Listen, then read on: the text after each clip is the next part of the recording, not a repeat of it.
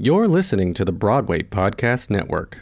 Judy was boring. Hello. Then Judy discovered ChumbaCasino.com. It's my little escape. Now Judy's the life of the party. Oh, baby, mama's bringing home the bacon. Whoa, take it easy, Judy. The Chumba life is for everybody. So go to ChumbaCasino.com and play over 100 casino-style games. Join today and play for free for your chance to redeem some serious prizes. ChumbaCasino.com. No purchase necessary. Void where prohibited by law. 18 plus terms and conditions apply. See website for details. With Lucky Land Slots, you can get lucky just about anywhere. Dearly beloved, we are gathered here today to... Has anyone seen the bride and groom? Sorry, we're here. We were getting lucky in the limo and we lost track of time. No, Lucky Land Casino, with cash prizes that add up quicker than a guest registry. In that case, I pronounce you lucky. Play for free at LuckyLandSlots.com. Daily bonuses are waiting. No purchase necessary. Void where prohibited by law. 18 plus. Terms and conditions apply. See website for details. Hi, and welcome to The Compass, the podcast documenting the struggles of life as an artist. I'm Leah Walsh. My guest today is Ashley Grombol. Ashley is a lovely actress and blogger. I've gotten to know her over the years through mutual friends of ours. And almost a year and a half ago, when I first launched the podcast, Ashley happened to put out a side project of her own the very same week. She has an awesome baking and style blog called The Domestic Biatch, which is really beautiful and sweet and reflects her great sense of humor. You can check it out at www.domesticbatch.com. We've been cheering each other on since we both started at the same time, and it made sense to finally do some sort of crossover episode post. If you go check out the blog today, you'll see a post about an awesome berry baked good that she had me over to make, and I am so pleased to have her as my guest to talk about starting the blog, acting, and figuring out life as an artist. I hope you enjoy the 57th episode of The Compass.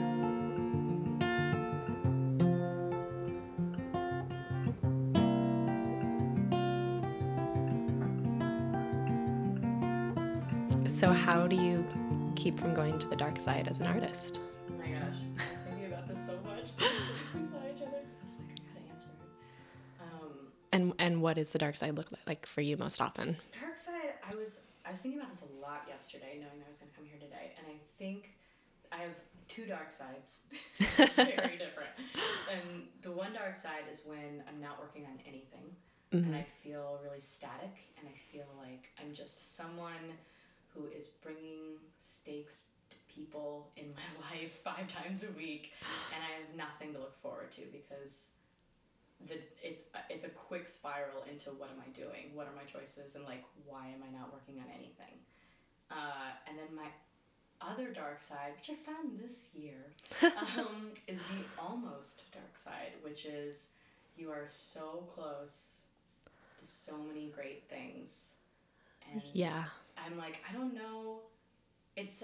I feel like so snobby being like, I ain't great callbacks, but like, it's the kind of thing I'm like, is it better to get callbacks and you're like, I'm in a relationship, or is it better to just not have the opportunity at all? You know, like, right. Is it so great to be like, I got so close, and then you don't get it at all, and know how close you were, or is it like, you could have went on with life not having that? You know, like, and then you're like, okay, now I'm just, like, working towards the next audition or whatever. I don't know. Yeah, because you start, like, imagining what the experience would be if you got it. Because that's, like, such a different kind of dark side. 'Cause I went to that place this year where I thought something was going to happen that was going to, like, to a point where I was going to be able to quit the restaurant. I was going to be maybe on tour for, like, 9 months. And I was like, oh, my God, I'm going to get paid. Yeah, I'm like, save so much money. I'm going to save money. I'm going to get paid to act. I'm going to have such a great time. And, like, there's enough, like, they take off for the holidays. Yeah. I'm going to be able to do what I love to do. And I don't have to have a day job while I do it. And that's, like, such a dream come true. And then you start, like, spiraling into the life that is. Of, like, how great is that? And then when it doesn't come through. Right. It is, like, the most epic of crashes.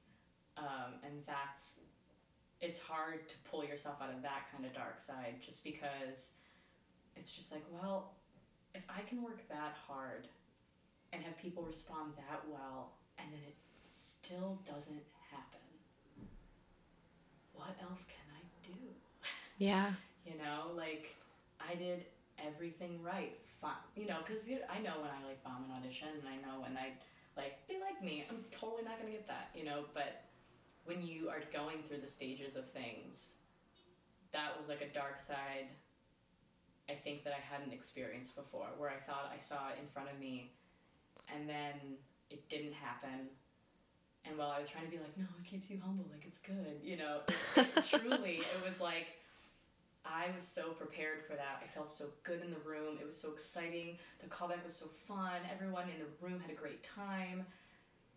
And then it was just like, what? It was so, clearly, it's always out of your control, but like, what else could I have possibly done? Yeah. And it still didn't come to fruition, you know, so. And that's such a frustrating thing about this business, is that that's a thing.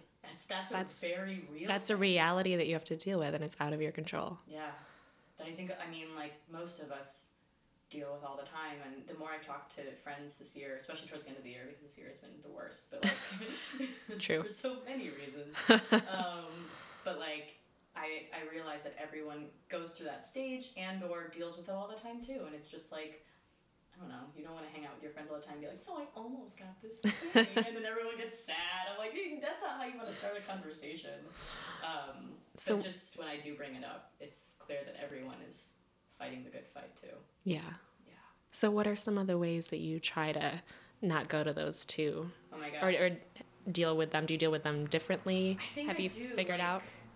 I definitely think that the almost dark side for me is like when I need to, that's when I actually do need like a good cry and then like maybe move on. You know, that's like a more intense dark side that I've realized that I need to deal with.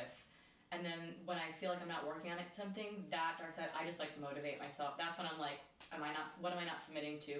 What am I looking at? And that's like when I start really looking at all the outlets I can have to audition, or things I can work on, or like go to my blog. Like, that's what the blog has become for me, is like this, especially when I feel like I'm not creating something.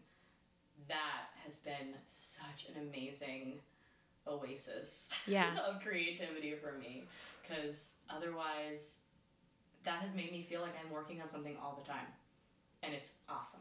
Like, that has been a really good thing for me. Good. Yeah. Really. Can we talk a little bit about what led you to start it? Yeah, of course. So I registered for all this crap for my wedding that my husband was like, he looked at it more than once. He would be like, you know, we're never going to get all that.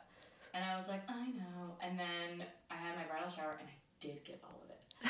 And it was like, I have to figure out how to use this, because I don't want it to just sit and gather dust on our shelves. And so you had all the kitchen things? All the kitchen, so many gadgets. My mother-in-law got me this beautiful KitchenAid mixer. My mom got me like all these baking dishes. It was like so wonderful. I had friends that got me like things. It was just really lovely. And like, so I started kind of playing around, and I kind of started baking a couple things, and I would like bring them to friends, and they were just like, this is really good. And I was like, oh, thanks. You know, it's kind of You hadn't been a baker before that, like growing up and everything? No. Oh my gosh. No. I enjoyed cooking, and like Phil and I enjoyed cooking, you know, and I've like enjoyed it in my life, even when I was like single and stuff like that. But I only got into it because of that.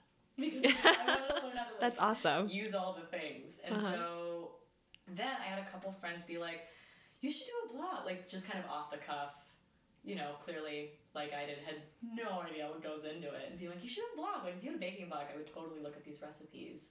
And I was like, okay. And I started to research it, and I like kind of threw the idea by Phil, and I was like, what if I did this? And he was like, okay, you should totally do this, but just so you know, the website WordPress is like more user-friendly than it used to be, but it's not super easy. Like, it's kind of crazy. Like, he's like, it's not as much about like coding and stuff.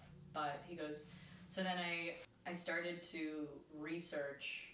I still read so much about like blogging and how to set up your website, and how to set up a WordPress website, and how to have a theme, and how to have plugins, and how to have things. WordPress is like specifically for blogs. Yeah, it's like a hosting site basically. Okay. So like you can buy your domain name off of like a couple of big like host sites, like GoDaddy's one, Bluehost. I think I used HostGator. and then that's how you buy it, and then you like input that into WordPress, and then they have your site. And so it's just like, but then there's so many things of like plugins, which are like apps basically. So my plugin is like, I have a thing that I downloaded that's on my blog where my recipes are in. So that's how you can like print them. That's like a whole separate thing that organizes them for you. Yeah, or like, I'm trying to think of whatever, like a plugin that does my Google Analytics of like who sees my blog and where they're from and what country they're from and where they live and like how long they stay on my page. That's cool. It's really interesting of like, I think it's called the bounce rate. I don't know, it's crazy. Yeah, so it's like things like that I had to read. I think my blog like started to exist in mid-July, but I didn't launch it or tell anyone about it until mid-August because I was trying to figure out how to do it correctly. So yeah, that was kind of like, I was enjoying baking, and baking was like a really nice thing that would kind of be therapeutic or make me feel like I was creating something, because summer is so lame for theater, and it's like if you didn't book something in like February for the summer, like you're not gonna do anything for the summer unless you make your own work. And so I was just like, I want to do this. I want it to be my project, and I did. And so then I started doing like one entry a week. And I started reading how that's not enough. So I started doing like 2 to 3 a week. And so it kind of varies between that depending on how busy I am, I guess. And how did you come up with the style idea to like combine, it's not just baking, she also does like outfits. Oh yeah, so like, I started doing that because a couple years ago, maybe like 4 years ago, I was kind of a sloppy mess. Like, I just didn't care about what I wore. And it was just, I lived with a really fun roommate who was a dancer, and we went to SMU together, but we didn't become close until we lived together, because like I needed a roommate, and like someone through a mutual friend was like, you should live with her, blah blah blah, and I was like, great. And so then we met, but she was this like beautiful cut statuesque chick, and like she has like the abs I'll never have, and she would wear like dancers don't, oh my god, it hurts. But she would wear like oversized sweatshirts and like leggings, and she looked smoking in it. Like, you know, she's a person who wore like no makeup and a beanie, but she was like so stunning because she was like a dancer. And I tried to do that too because I didn't know what my style was, and I just looked like a slob. Like, I just looked like a mess. Like, I had ripped t-shirts, and I wore a lot of yoga pants. It just, like, looking back, you know, it just didn't look great. Yeah. And so I finally started to, like, put my life to, and I was like, I just need a wardrobe overhaul. And I started to slowly, I promised myself that I would buy things, even if it took a while, that I really loved, that I would wear. I feel like I am at the beginning of that process. Where it's just like, I want to feel good, and if it's expensive, but I know it's a piece that'll last a long time, it's worth it.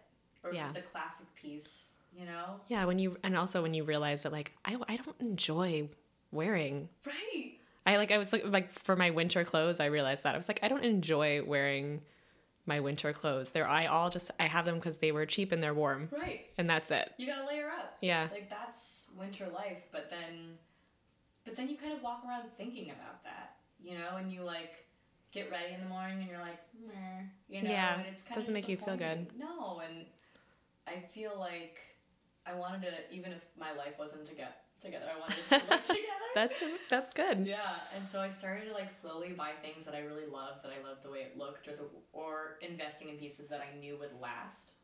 So that's kind of how I started style, and then I was just like, one of the things I read about like blogging is like, what's your niche? What's your, you know, what are you gonna do to like make yourself different? And so it's so much crap. It's bananas. But like, I decided, because there's, you know, blogging is not new anymore. It's very common. There's so many food blogs. Yeah. And so I was like, what if I tie in other things that I love, you know, together? Like, what if I relate somehow the outfit to what I bake, which is kind of like kitschy and fun and different. And that way I'm showing, like, I'm able to do more than one thing that I love, but also it makes my blog a little bit different. And that way also, on a selfish level, I can pull in readers that want fashion blogs and pull in readers that want baking. Yeah. Because it brings both those together, and like whether people are into the theme or not, it's whatever. They can skip through the recipe and look at the outfit, or they can not pay attention to the outfit and just get the recipe, you know. So it was kind of something that I was just like, this is how I'm going to make it different. Yeah. That was kind of like what I decided. I was so excited to do this little like meetup of our two projects because it was just crazy to me that we happened to, without knowing it, like start them both like the same week. Yeah. And I feel like it's done the same thing for me, like to have something to work on my own. Right. Has been so powerful in my life the last almost year and a half. Yeah. It really gives you like some power. Mm-hmm. It's nice to be in charge of something in your life. And no one else gets to tell you that you get to put it out. No, and people can have opinions, and it doesn't matter because it's yours.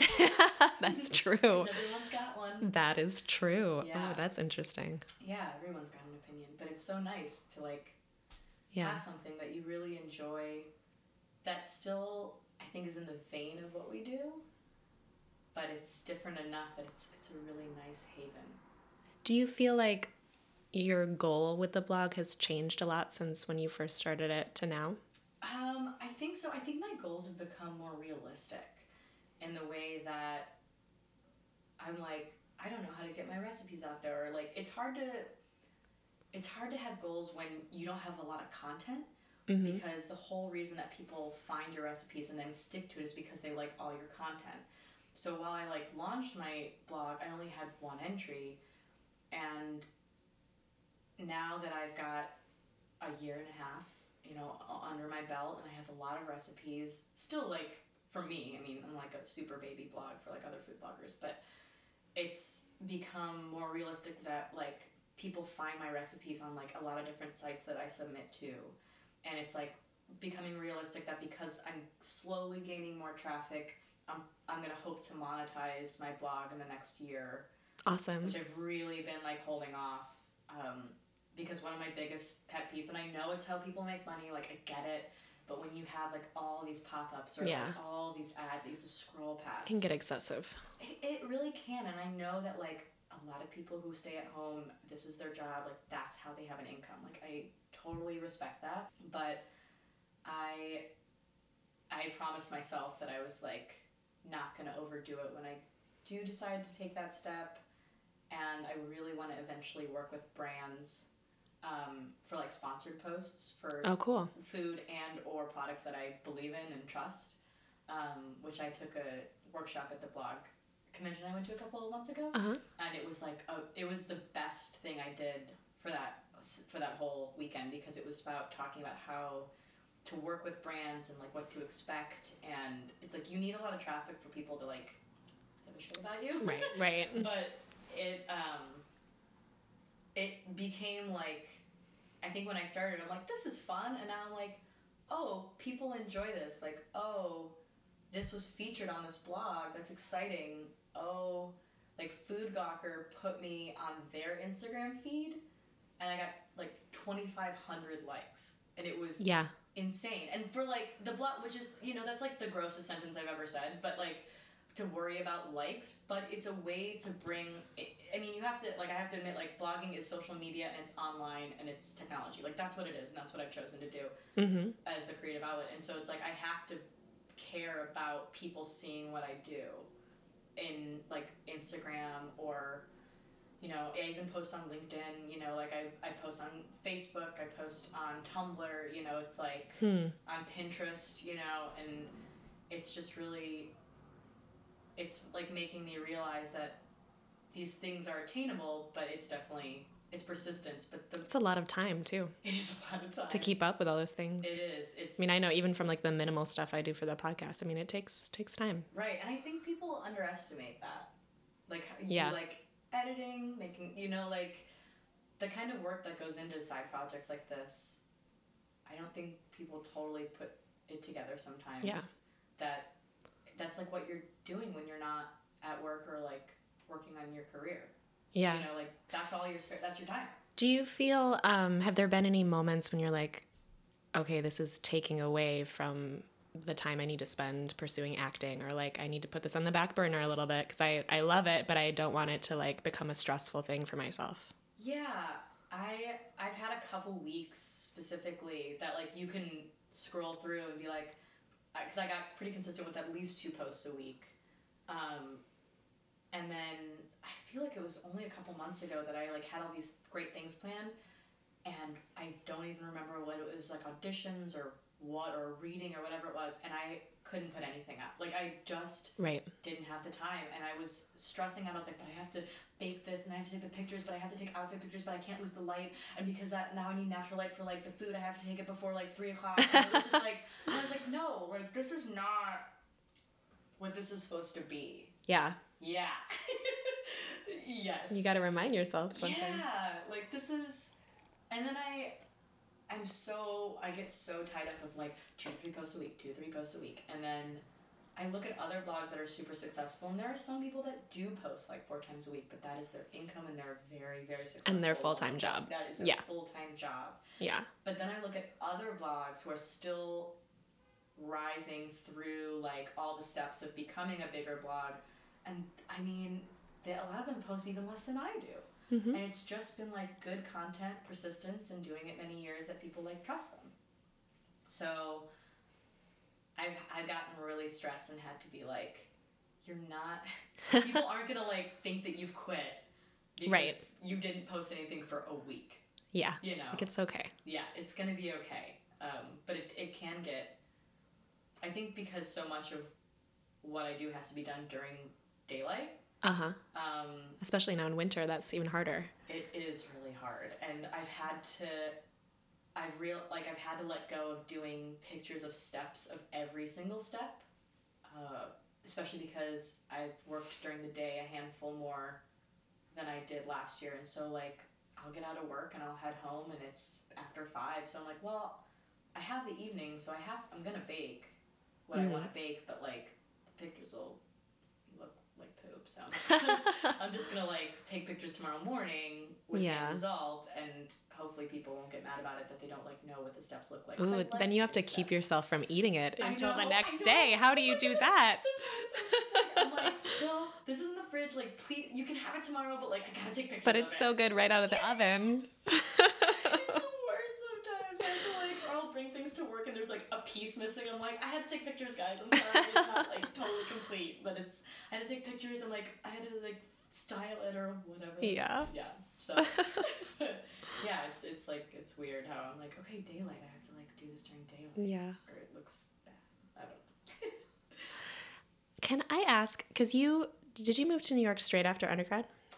Just about, yeah. Just about. Yeah, I saved money in Dallas, like 6 months or so. I saved up enough that I could like move here on my own and not have to like ask my parents, or that I felt like I could not work for a month or 2 would be okay. Yeah. Yeah.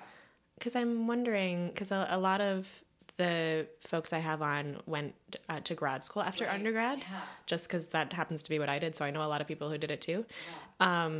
But I'm wondering, it would be helpful for people to know kind of like what your transition was coming to the city straight out of undergrad, and like what resources you've found really helpful to kind of build your community in the city. I mean, I'm sure you have some friends here from undergrad as well, but kind of make that structure for yourself moving here. It was really weird because I look back as like I'm getting closer and closer to 10 years here because I promised myself that I would give myself 10 way back when. I was like, if you're not acting consistently in 10 years, you should quit, because that's actually what was said to us. Oh my gosh. Guys, it's a marathon. It's not a sprint. Yeah. Marathon. There was something said to us in a class called Business and Professional Aspects. And, I mean, our teacher was, I think, very successful in his heyday, but he was older, and, I mean, he said, like, within, I really almost bothered him. He was like, if you're still making money waiting tables, like, 5 months after moving to New York. Yeah, no, it was something crazy, like under a year. He's like, you're not an actor anymore, you're a waitress. Oh my gosh. And I was just like, once I Sorry, I'm moving here, my leg. Let's asleep. Okay, go. It was like one of those things that it was terrifying to hear that. Yeah. And then you move here and realize... That's not reality. No, and my program, while it was really great while I was there, I know has even gotten better and stronger since I've left. which I think is great because I think grad school isn't for everyone. I think it is an amazing thing that I've been very interested in the past, and I didn't go, and it was just like, I think it's important to know that you can still go through, you can still find great resources here without it. And it's been really hard, honestly, finding those resources because I had to find them on my own. Right. There was only a handful of us that went to New York after we graduated. A lot of people went to LA, a good amount went to Chicago, and we were kind of thrown out there without being given any resources of like how to do it if you're not going to grad school. And so I think that like I've been really lucky that I took classes at primary stages. I still take classes there now and then. That has been a really big way that I've met a great community of artists. I've worked with a lot of great community of artists. I work there. I've taken class enough that like they know me, that if they have a reading and they like have a part that makes sense for me, they'll email me and they're just like, "Are you free this night? We would love for you to do this new piece, blah blah blah." And so I've been very lucky that they've pulled me in, and that's, if you find a studio you trust, I think that's a really great way after coming out of undergrad. I think it's, I have to say, like, if you are like a server and you find a good restaurant with people who are actively still trying to audition, it can be a really great resource. That's actually how I met a very close friend of mine, Amelia. I met her through working at Landmark. That's right. I didn't meet her through Evansville people. It's Evansville people that kind of eventually came to me through her. And like her, and then there was a handful of other people that worked there at the time, way back when, that like were still there. They weren't like people who said they were actors. They were people who were auditioning constantly and trying to like take classes and all that kind of stuff. And that, well, I think I definitely should have hustled a little harder when I first moved here. I definitely started to find the community of people through that restaurant, which has like led me to these people, which has led me to these people, and like that's so important. I also came here thinking I was going to do musical theater, which like totally changed. I mean, you still do music though. Kind of, yeah, but not like musicals. No, because like I was a classically trained soprano in high school. Oh, I didn't know that. Yeah, like no one knows that. And like opera? Yeah. I was trained by an opera singer. Wow. And so I was like the soprano, because I went to performing arts high school, and like I was the soprano of the program. And it was like really fun, and like I loved it. I loved singing so much. And then I ended up getting into a straight acting school, which kind of like was not part of the plan. And then I went there, but I still like studied. Sometimes I would take voice lessons with the director of the opera program there, and I would like kind of keep it up, but it's hard, you know, like when you're studying something different, right? And you're doing like Shakespeare and Chekhov, and you're like, oh, I'm also gonna try and fit an hour lesson. Like it was crazy. And then I came here and I kind of felt lost because I studied these things, but I loved this other thing, and so I would audition for musicals for a while, but I'm not a dancer, right? Which, if you're not a character actor, can be very detrimental as an ingenue. Right. And so... And a lot of, like, to kind of work your way up, like, the ensemble and everything, like, you gotta have the dance. So, I think, like, while I look back, I'm like, I wish I would have hustled right out of undergrad a little harder, because I look at people that I work at a restaurant with that are, like, 6 years younger than me, doing the things I'm actually doing now or did, like, 2 years ago, and I'm like, oh, they're ahead of me. But I didn't know. I was figuring it out. Like, I didn't have older people at the restaurant being like, you should do one-on-one. You should do this. You should, like, I found all of it on my own. And so, and because of that, I've had, like, created relationships and, you know, yeah, I think that makes sense. Yeah. And so anyways, yeah, so, like, the whole musical thing, I did it for a while, or I tried to, and it was just, like, it's just, I kind of fell out of love with it. And so that was a huge, like, change of direction of being like, okay, I think I'm going to focus more on, like, straight acting. So what is that, and what do I do, and where do I go, and how do I know people? And I think it was also hard because, like, I came out of undergrad non-equity, and I'm still non-equity. I'm EMC, and it's like trying to figure out how to break through that barrier when you didn't go to grad school and you didn't do a theater works tour.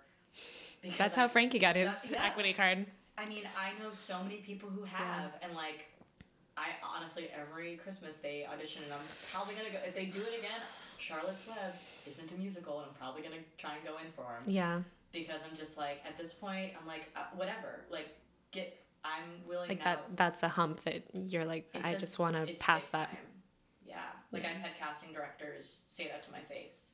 And not in a mean way, just being like, I don't know what to do with you because you're not equity, so I can't bring you in. And yeah, I don't know what the rules are about, like, because you can get your, like, I got mine through having an understudy job. Like, oh, really? I got it.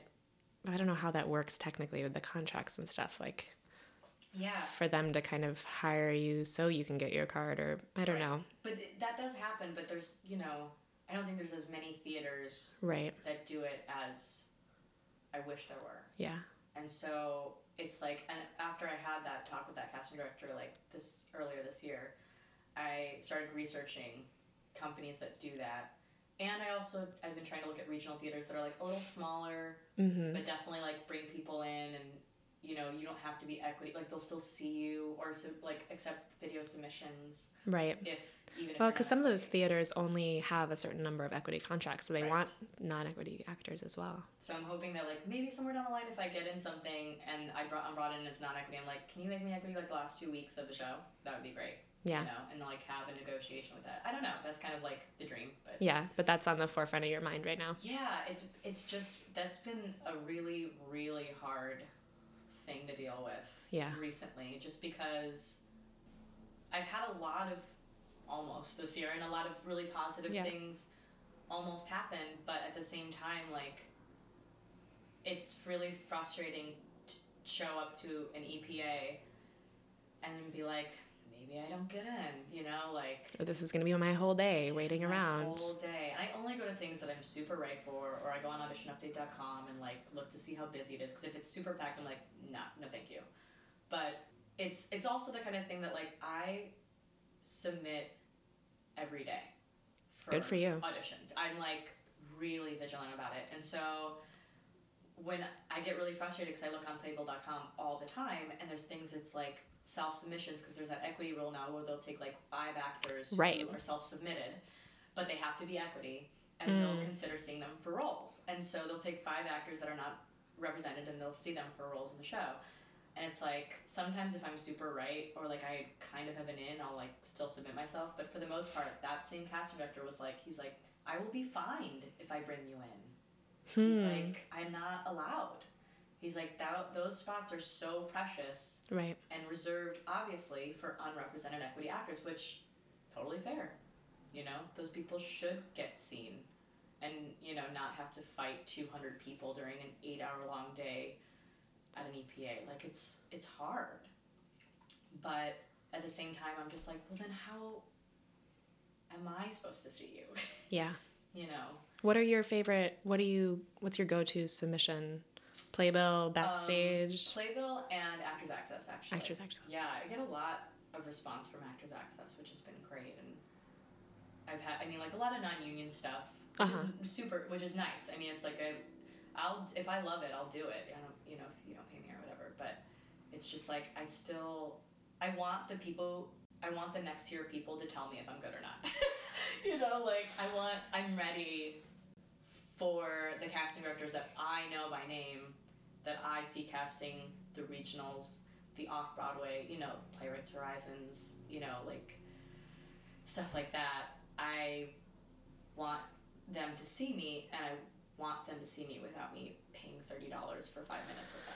I know, that is so painful. I've done some of the one-on-one stuff too, and it's just like, it's paying for an audition. It's paying for an audition to get in front and of that's somebody. Really frustrating. Especially because there's a time limit. Like, if you talk too long, they just knock on the door and they're like, you're done now. Yeah. You're like, doesn't matter if you hit it off with this person.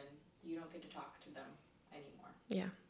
But I also, I've usually done, the handful of times I've done it is the little one-on-one meetings, because the classes are good, but then there's 30 people in there and you never get to talk to them. And it's like, okay, well, at least Yeah. I'll get to be in there alone with them, and just they have can the see me real as a human being for conversation. a moment, Yeah. which is good.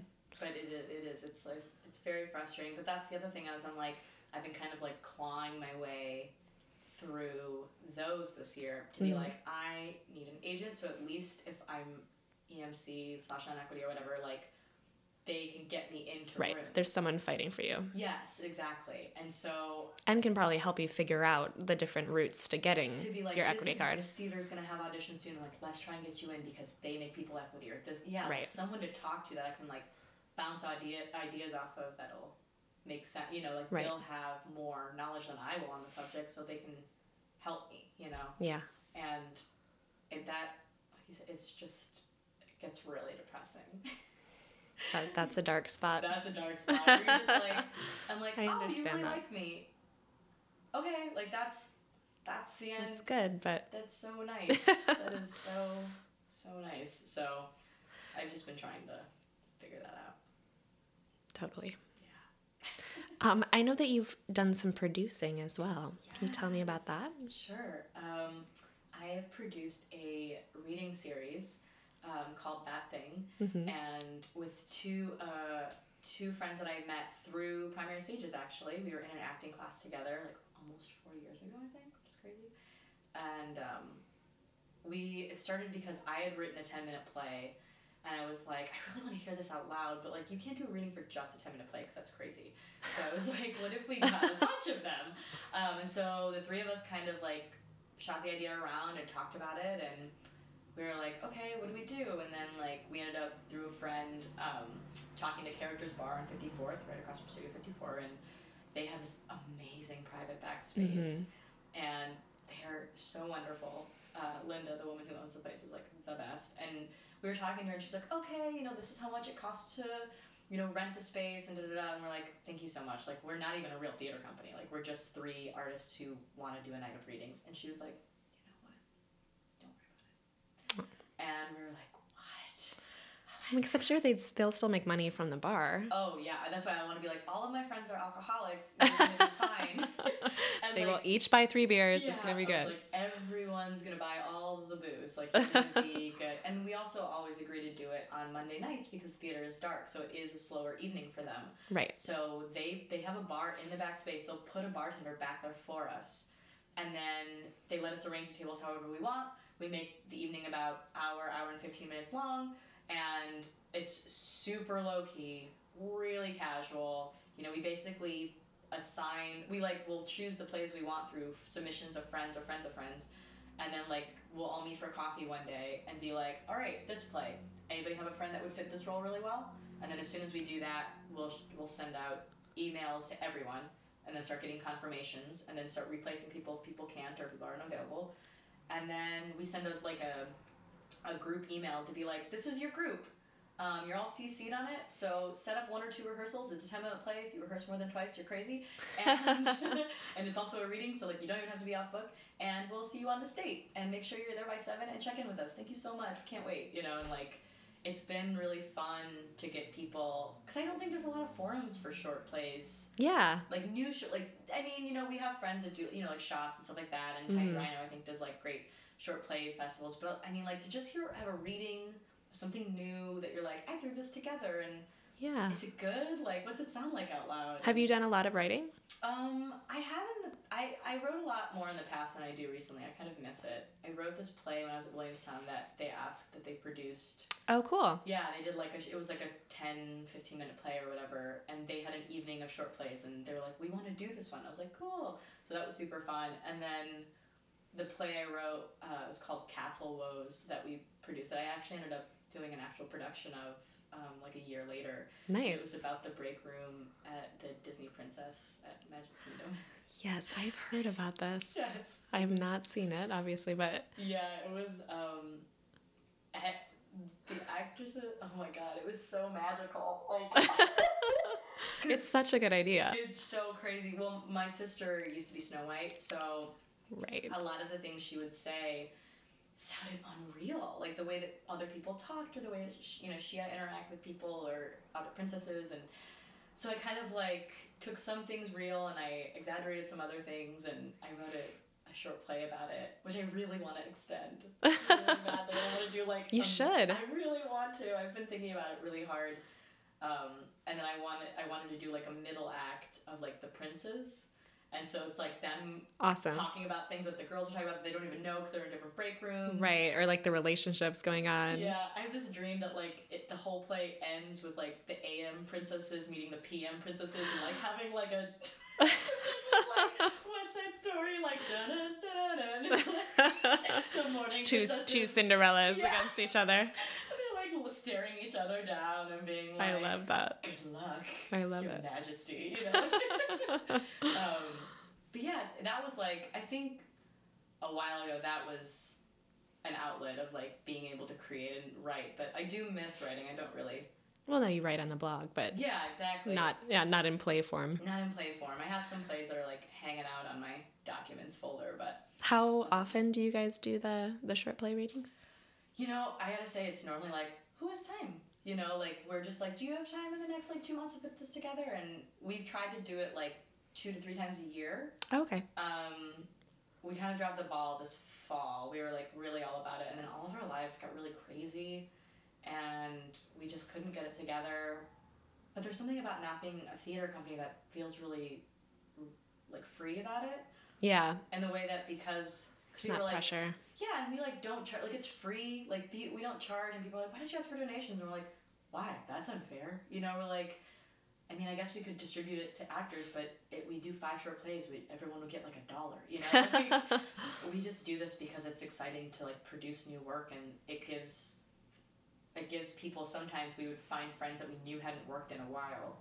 It was a great way for us to like be like, do you want to do a reading? Because I know what that feels like. Yeah, just to be in a room with people. And... yeah, just to like collaborate and like meet. And we also, because the 3 of us met in an acting class, we have totally different friend circles. Right. So like I would pull an actor, and my other friend Alice would pull the director, and then my friend Molly would have another actor friend, and like they would meet each other, and they didn't know each other, and they would all be like, this person's so great, and this person's so great. Yeah, that's and, like, great. You're like cross-pollinating. Yeah, and it was like exciting to bring all these circles together and have these artists to be like, oh my gosh, there's so many talented people I don't know.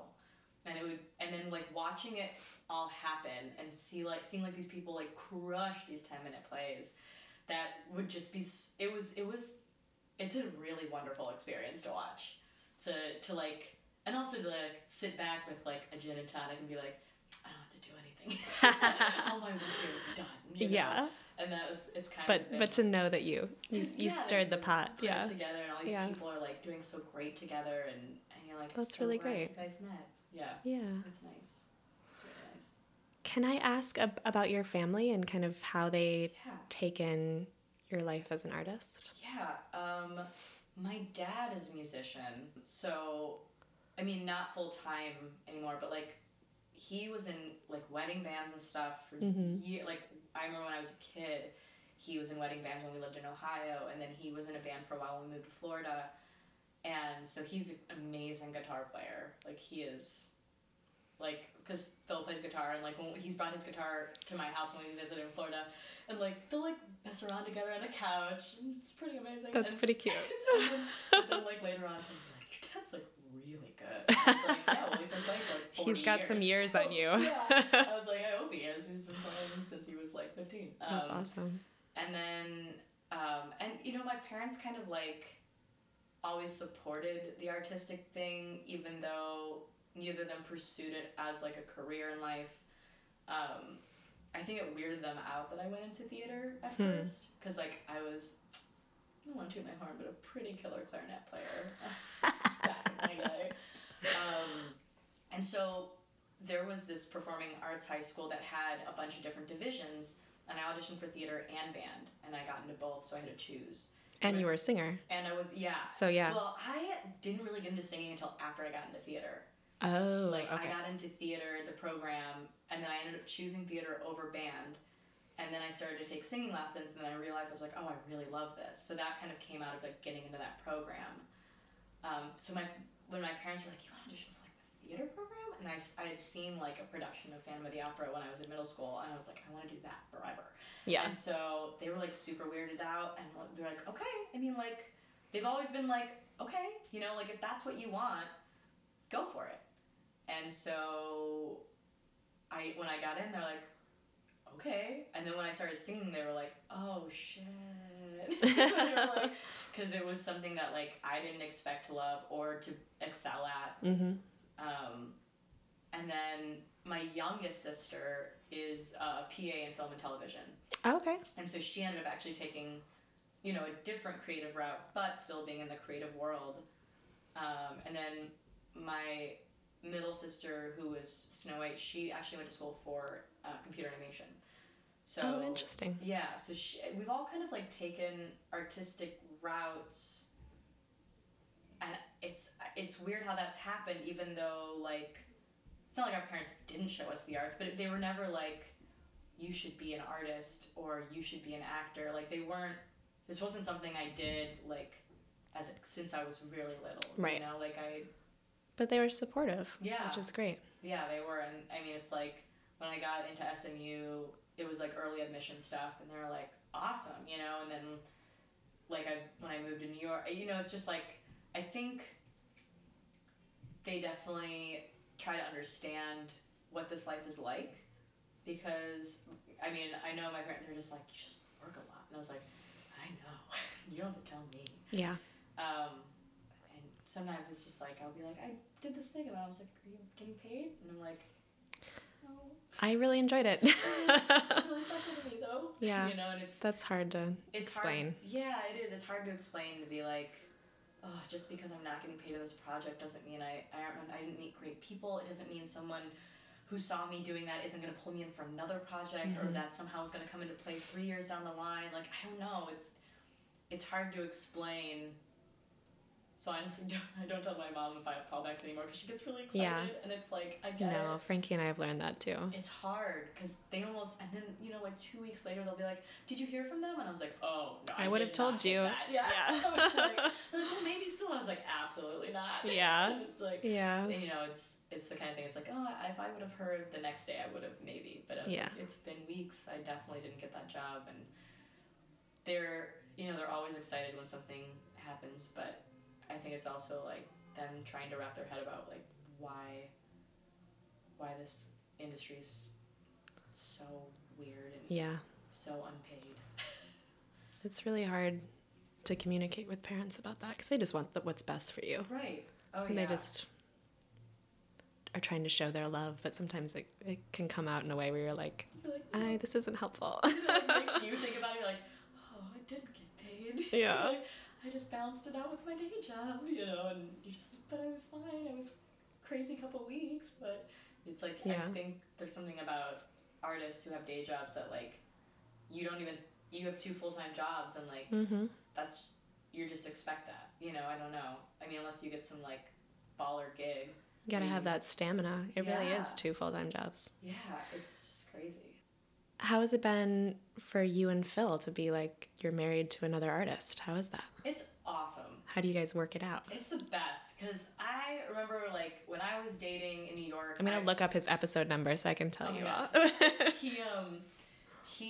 I was like so determined to not date an artist or date an actor specifically. I was like, absolutely not. Like, I don't think I just want to deal with someone different. And then I kind of but I've always been drawn to musicians. I'm sure it's like some type of like therapist dream of like talking about how my dad's a musician. I'm sure it's like they'd send me. But you're musical too. Yeah, so. That's true. But I do love Phil was on episode 24. You guys should listen to it. So long ago at this point. And so I didn't want to date an actor because I wanted someone different, but then I was still always drawn specifically to musicians. And then I didn't want to date Phil because I wasn't interested in dating at the time. I was like, nah, I'm good. Like, I'm living my life. Yeah. Like, I was like 26 or something like that, you know, in New York City. I'm like, mid-20s, I'm going to go for it. And then we did go on a date, and I was like, oh, crap, I want to spend the rest of my life with you. And it was, but it's been great because we are very, very supportive of each other, and it is the same kind of fights. Like, just when I think it's hard to get paid as an actor, like, then you look into the music world, and it is depressing. Like, no one gets paid in music anymore. And because of streaming. Yeah. And because of It's a whole different Spotify, thing. because of Apple Music. I mean, it's like, because no one buys CDs anymore. Because, you know, like, that's not a thing. Yeah. I mean, musicians getting paid is, like, laughable. And so Phil and I talk a lot about, is it worth it? Do we love it enough that it's worth it? Mm-hmm. Because we both know there's a good chance that we will never make a sustainable income off what we love to do. Right. And that we have a lot of like come to Jesus moments that on the couch with a bourbon, Mm-hmm. being like, you know, Phil's in the process of recording his album, and it sounds so good. And it's like every time he's in the studio, he like just lights up, and he comes home and he like is so happy, and you can tell him and his producer and the guys he plays with, like, they all just love making this art and making Phil's music and playing it and making it the best it can be, and it's like so amazing.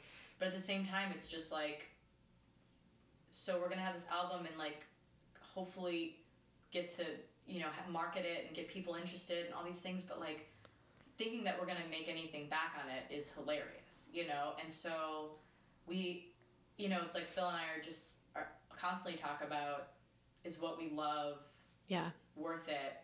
Because like I mean, I know I'm biased, but like I think he is one of the best lyricists I've ever heard. He's amazing. Yeah, it's his songs are like poems. They're incredible, and I don't think he quite understands how good of a lyricist he is, which keeps him humble. It's good, but it is crazy that he can be so talented, and no one knows it. You know, I mean, like our friends know him, and when he opened for our other friend's band in Petaluma, they loved him. Strangers loved him. No one knows who he is, you know? Right. It's like, is that okay enough to keep doing it? That, like, you're not getting paid, and most strangers who you want to love you because you want to touch them with your art, because you want to bring your art into strangers' lives, because that's so much of why we do what we do, is to tell stories, and you want to bring joy to people or make them think, depending on, you know, what your project is. But like, is that enough when you know you're still gonna have to sit in a cubicle or sling steaks for 8 hours because that's the way I have to pay my rent, you know? But at least you're wrestling with these things together. We do, and it's great to be able to like bounce off ideas or venting or like happiness or sadness off of him, and him get it. Yeah. And, you know, it's vice versa, of him being like, what's going on, and this and that and the other, and like us being able to talk about it. So having an artist as a husband has actually been amazing, because I mean, like with you and Frankie, like you're in it together. Yeah, you're a team. Yeah, you are. You're a team, and it is a really, really good place to come home to. Yeah. You know, it's I think in a lot of ways, like when I'll come off like a night shift working, and I get home at like, you know, midnight or 1 a.m, and if he's still up, it's just like nice to be able to sit there and be like, you know what this is, because you did these 8 hours, except you did them from like 8 to 6 or whatever, you know, and you still came home and you're like, yeah. So it's been good. Now I want to work on something that I actually care about. Yeah, right? Yeah. And we get that. Like sometimes he'll be in we have like our second bedroom in the studio, like he'll be working on something, and he'll be like, why don't you come in here and work on the blog? Like I'll just so we're like in the same room together. And so I'll just like sit on the couch and work on things, or like look over stuff or edit photos or whatever. And like listen to what he's doing. Yeah, and just like that's so nice. Be in the room, because we just are trying to figure it out together. You know, figure out what the next steps are going to be, and like what are we doing, but we can always be like, what are we doing together? Yeah. You know? Yeah. It really helps. It is. Helps me. I wanted to ask you if there was something that you were really proud of in the last like couple of years, like a lesson you've learned or something that you want to tell me about. I've learned that and this is kind of negates everything that I've said in the past like 45 minutes or whatever, but I've learned that I have become a stronger actor through life, and I actually feel like I wouldn't have made the impressions I have in the past, even just 1.5 years, 2 years, 7 years ago because I was a very different person. Yeah. And I didn't quite know who I was, and I didn't quite know, especially now, like with contemporary plays and stuff like that, it's about like being so present and telling the story and being in the moment of like very naturalistic talking. And I find that I have become a much stronger actor because of life. And while I think I was like okay in college-ish, and I was like okay when I first moved here, I do feel better about the work I put out because I look at it a little differently, and I'm able to draw on things a little differently because of things that have just happened in the past 9 years here. Yeah. Or before that, but you know, like, I just tell myself that I'm like, okay, you didn't hustle as hard as you should have when you were 24, 25, but like, even if you would have, you're a totally different person now than you were when you first moved here. And the way that you give an audition or even deal with people, like, I have no shame on Actors Access. I think I told you this earlier. I don't know if I did, where I'm like, if I, you know, in like Actors Access, you can like put a note. Oh yeah, you had mentioned this like, before. People are Yeah. just like, we're looking for something like pretty but approachable, quirky but not too crazy. And I'll just type it and I'll be like, I'm quirky and hilarious. You should talk to me. Like I'm sure like 7 years ago I've been like, well, what do I say that like makes an impression, but like I don't want to be too obnoxious. You know, like I have no Got that confidence. Yeah, I'm like, if you're gonna write a breakdown that's like, you have to be pretty, but like not too pretty. Like, let's not push it. You know, they're like, You need to have a sense of humor about it. Yeah, I'm just like, if you're gonna make that what you're requiring, like, I'm gonna treat it the same way, and I'm just like gonna throw it right back at you, and be like, I'm soups quirky. You know, like I do that all the time, and a lot of times I get responses. You know, like, That's so funny. I just feel like the more I'm myself. Mm-hmm. And the more I have found what that is, the better life/acting has gone for me, because I'm just bringing more realness to it. Yeah. I mean, and that's just a good feeling in life too, to be like, oh, I enjoy where I'm at. I don't wish I was 21. Yeah, I really don't. Because I've grown as a person, and I'm happy with where I am. Yeah. I feel that way too. And it's just, yeah, it's nice to like see where you've come and think about who you used to be, and like, I look at, you know, because like Facebook does that amazing like 7 years ago thing, and I'm like, gross, I've been on Facebook way too long. And also I see pictures of like when I first moved here, like the memories and stuff, and I'm like, I mean, that was fun, and I had a great time, and I've met some amazing people that I'm still friends with, but like, I don't want to be that person again. At all.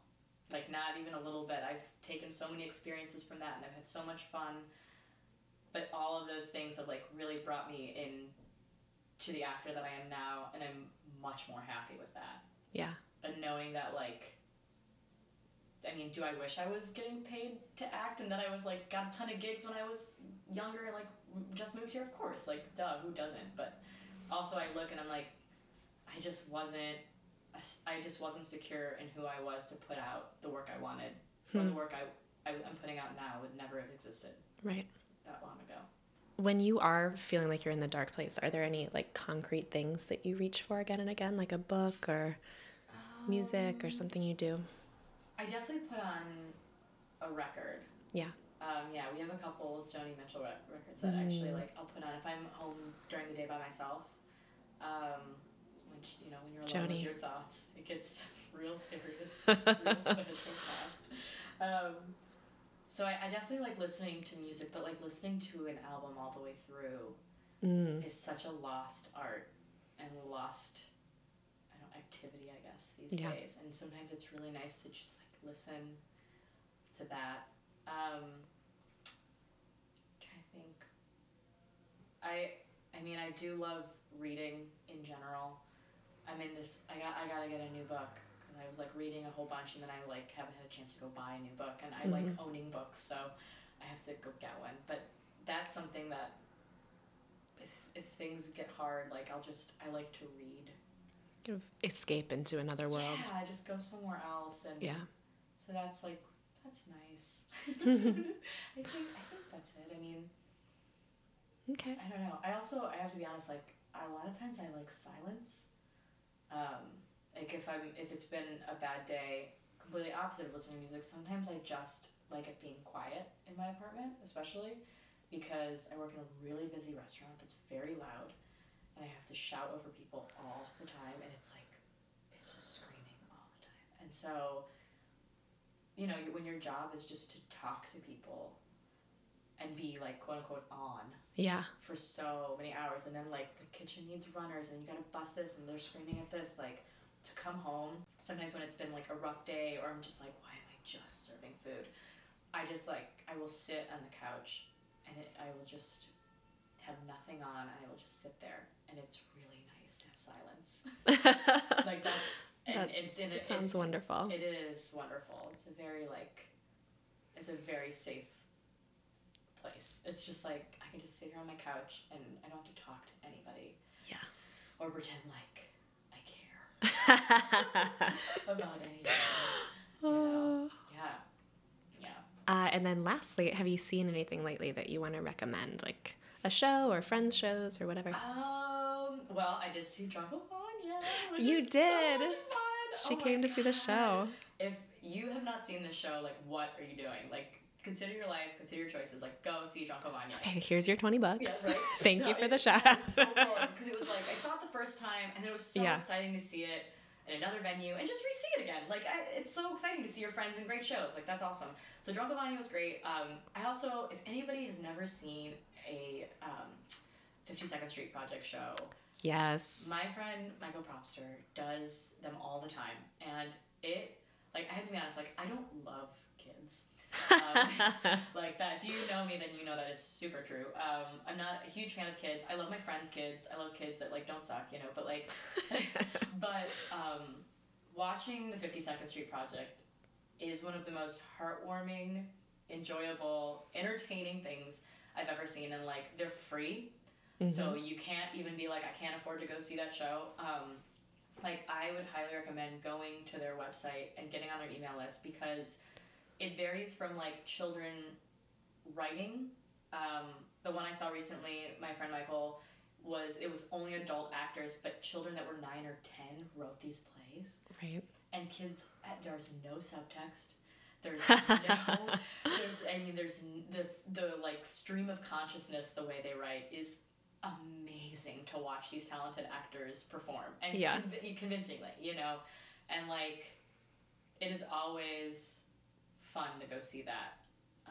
It's a great organization. Yeah, it is. It really is. And like, every time I go, I've seen him in almost everyone he's done, and every time I go, I'm like, it's just so, like, you leave with just like a smile on your face. You can't not, you know. Yeah. So I definitely recommend that.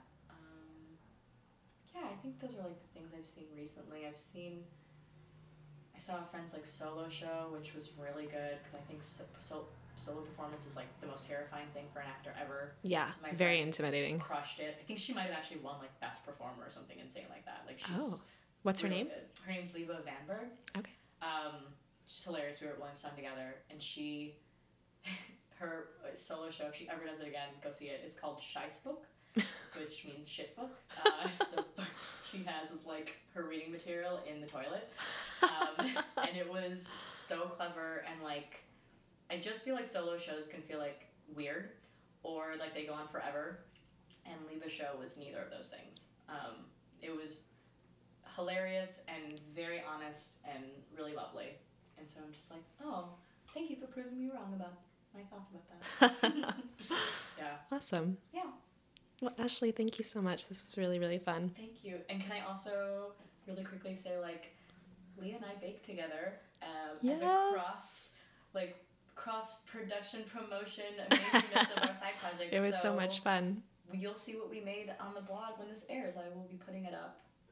It was delicious. You should all make it. Really fun. It involves berries. And, yay, side projects. Yay, side projects. So yeah, I just want to say that, like, this is an amazing, like, two-way street that you had to come with me. Thank you, Ashley.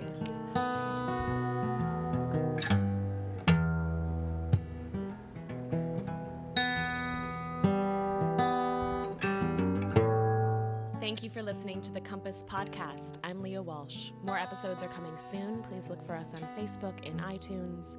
I'd like to thank the following people for their generosity: The Compass cover art is by Kim Miller, music by Brendan Spieth, audio assistance from Nick Choksey, and a special thanks to Frankie J. Alvarez. See you next time.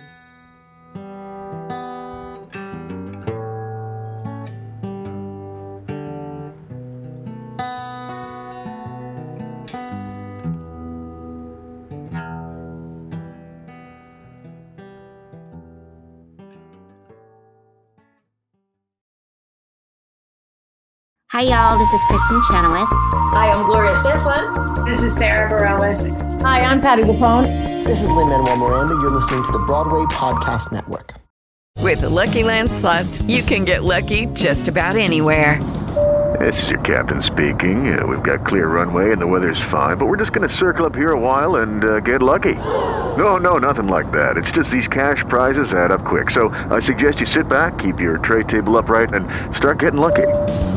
Play for free at LuckyLandSlots.com. Are you feeling lucky? No purchase necessary. Void where prohibited by law. 18+ terms and conditions apply. See website for details.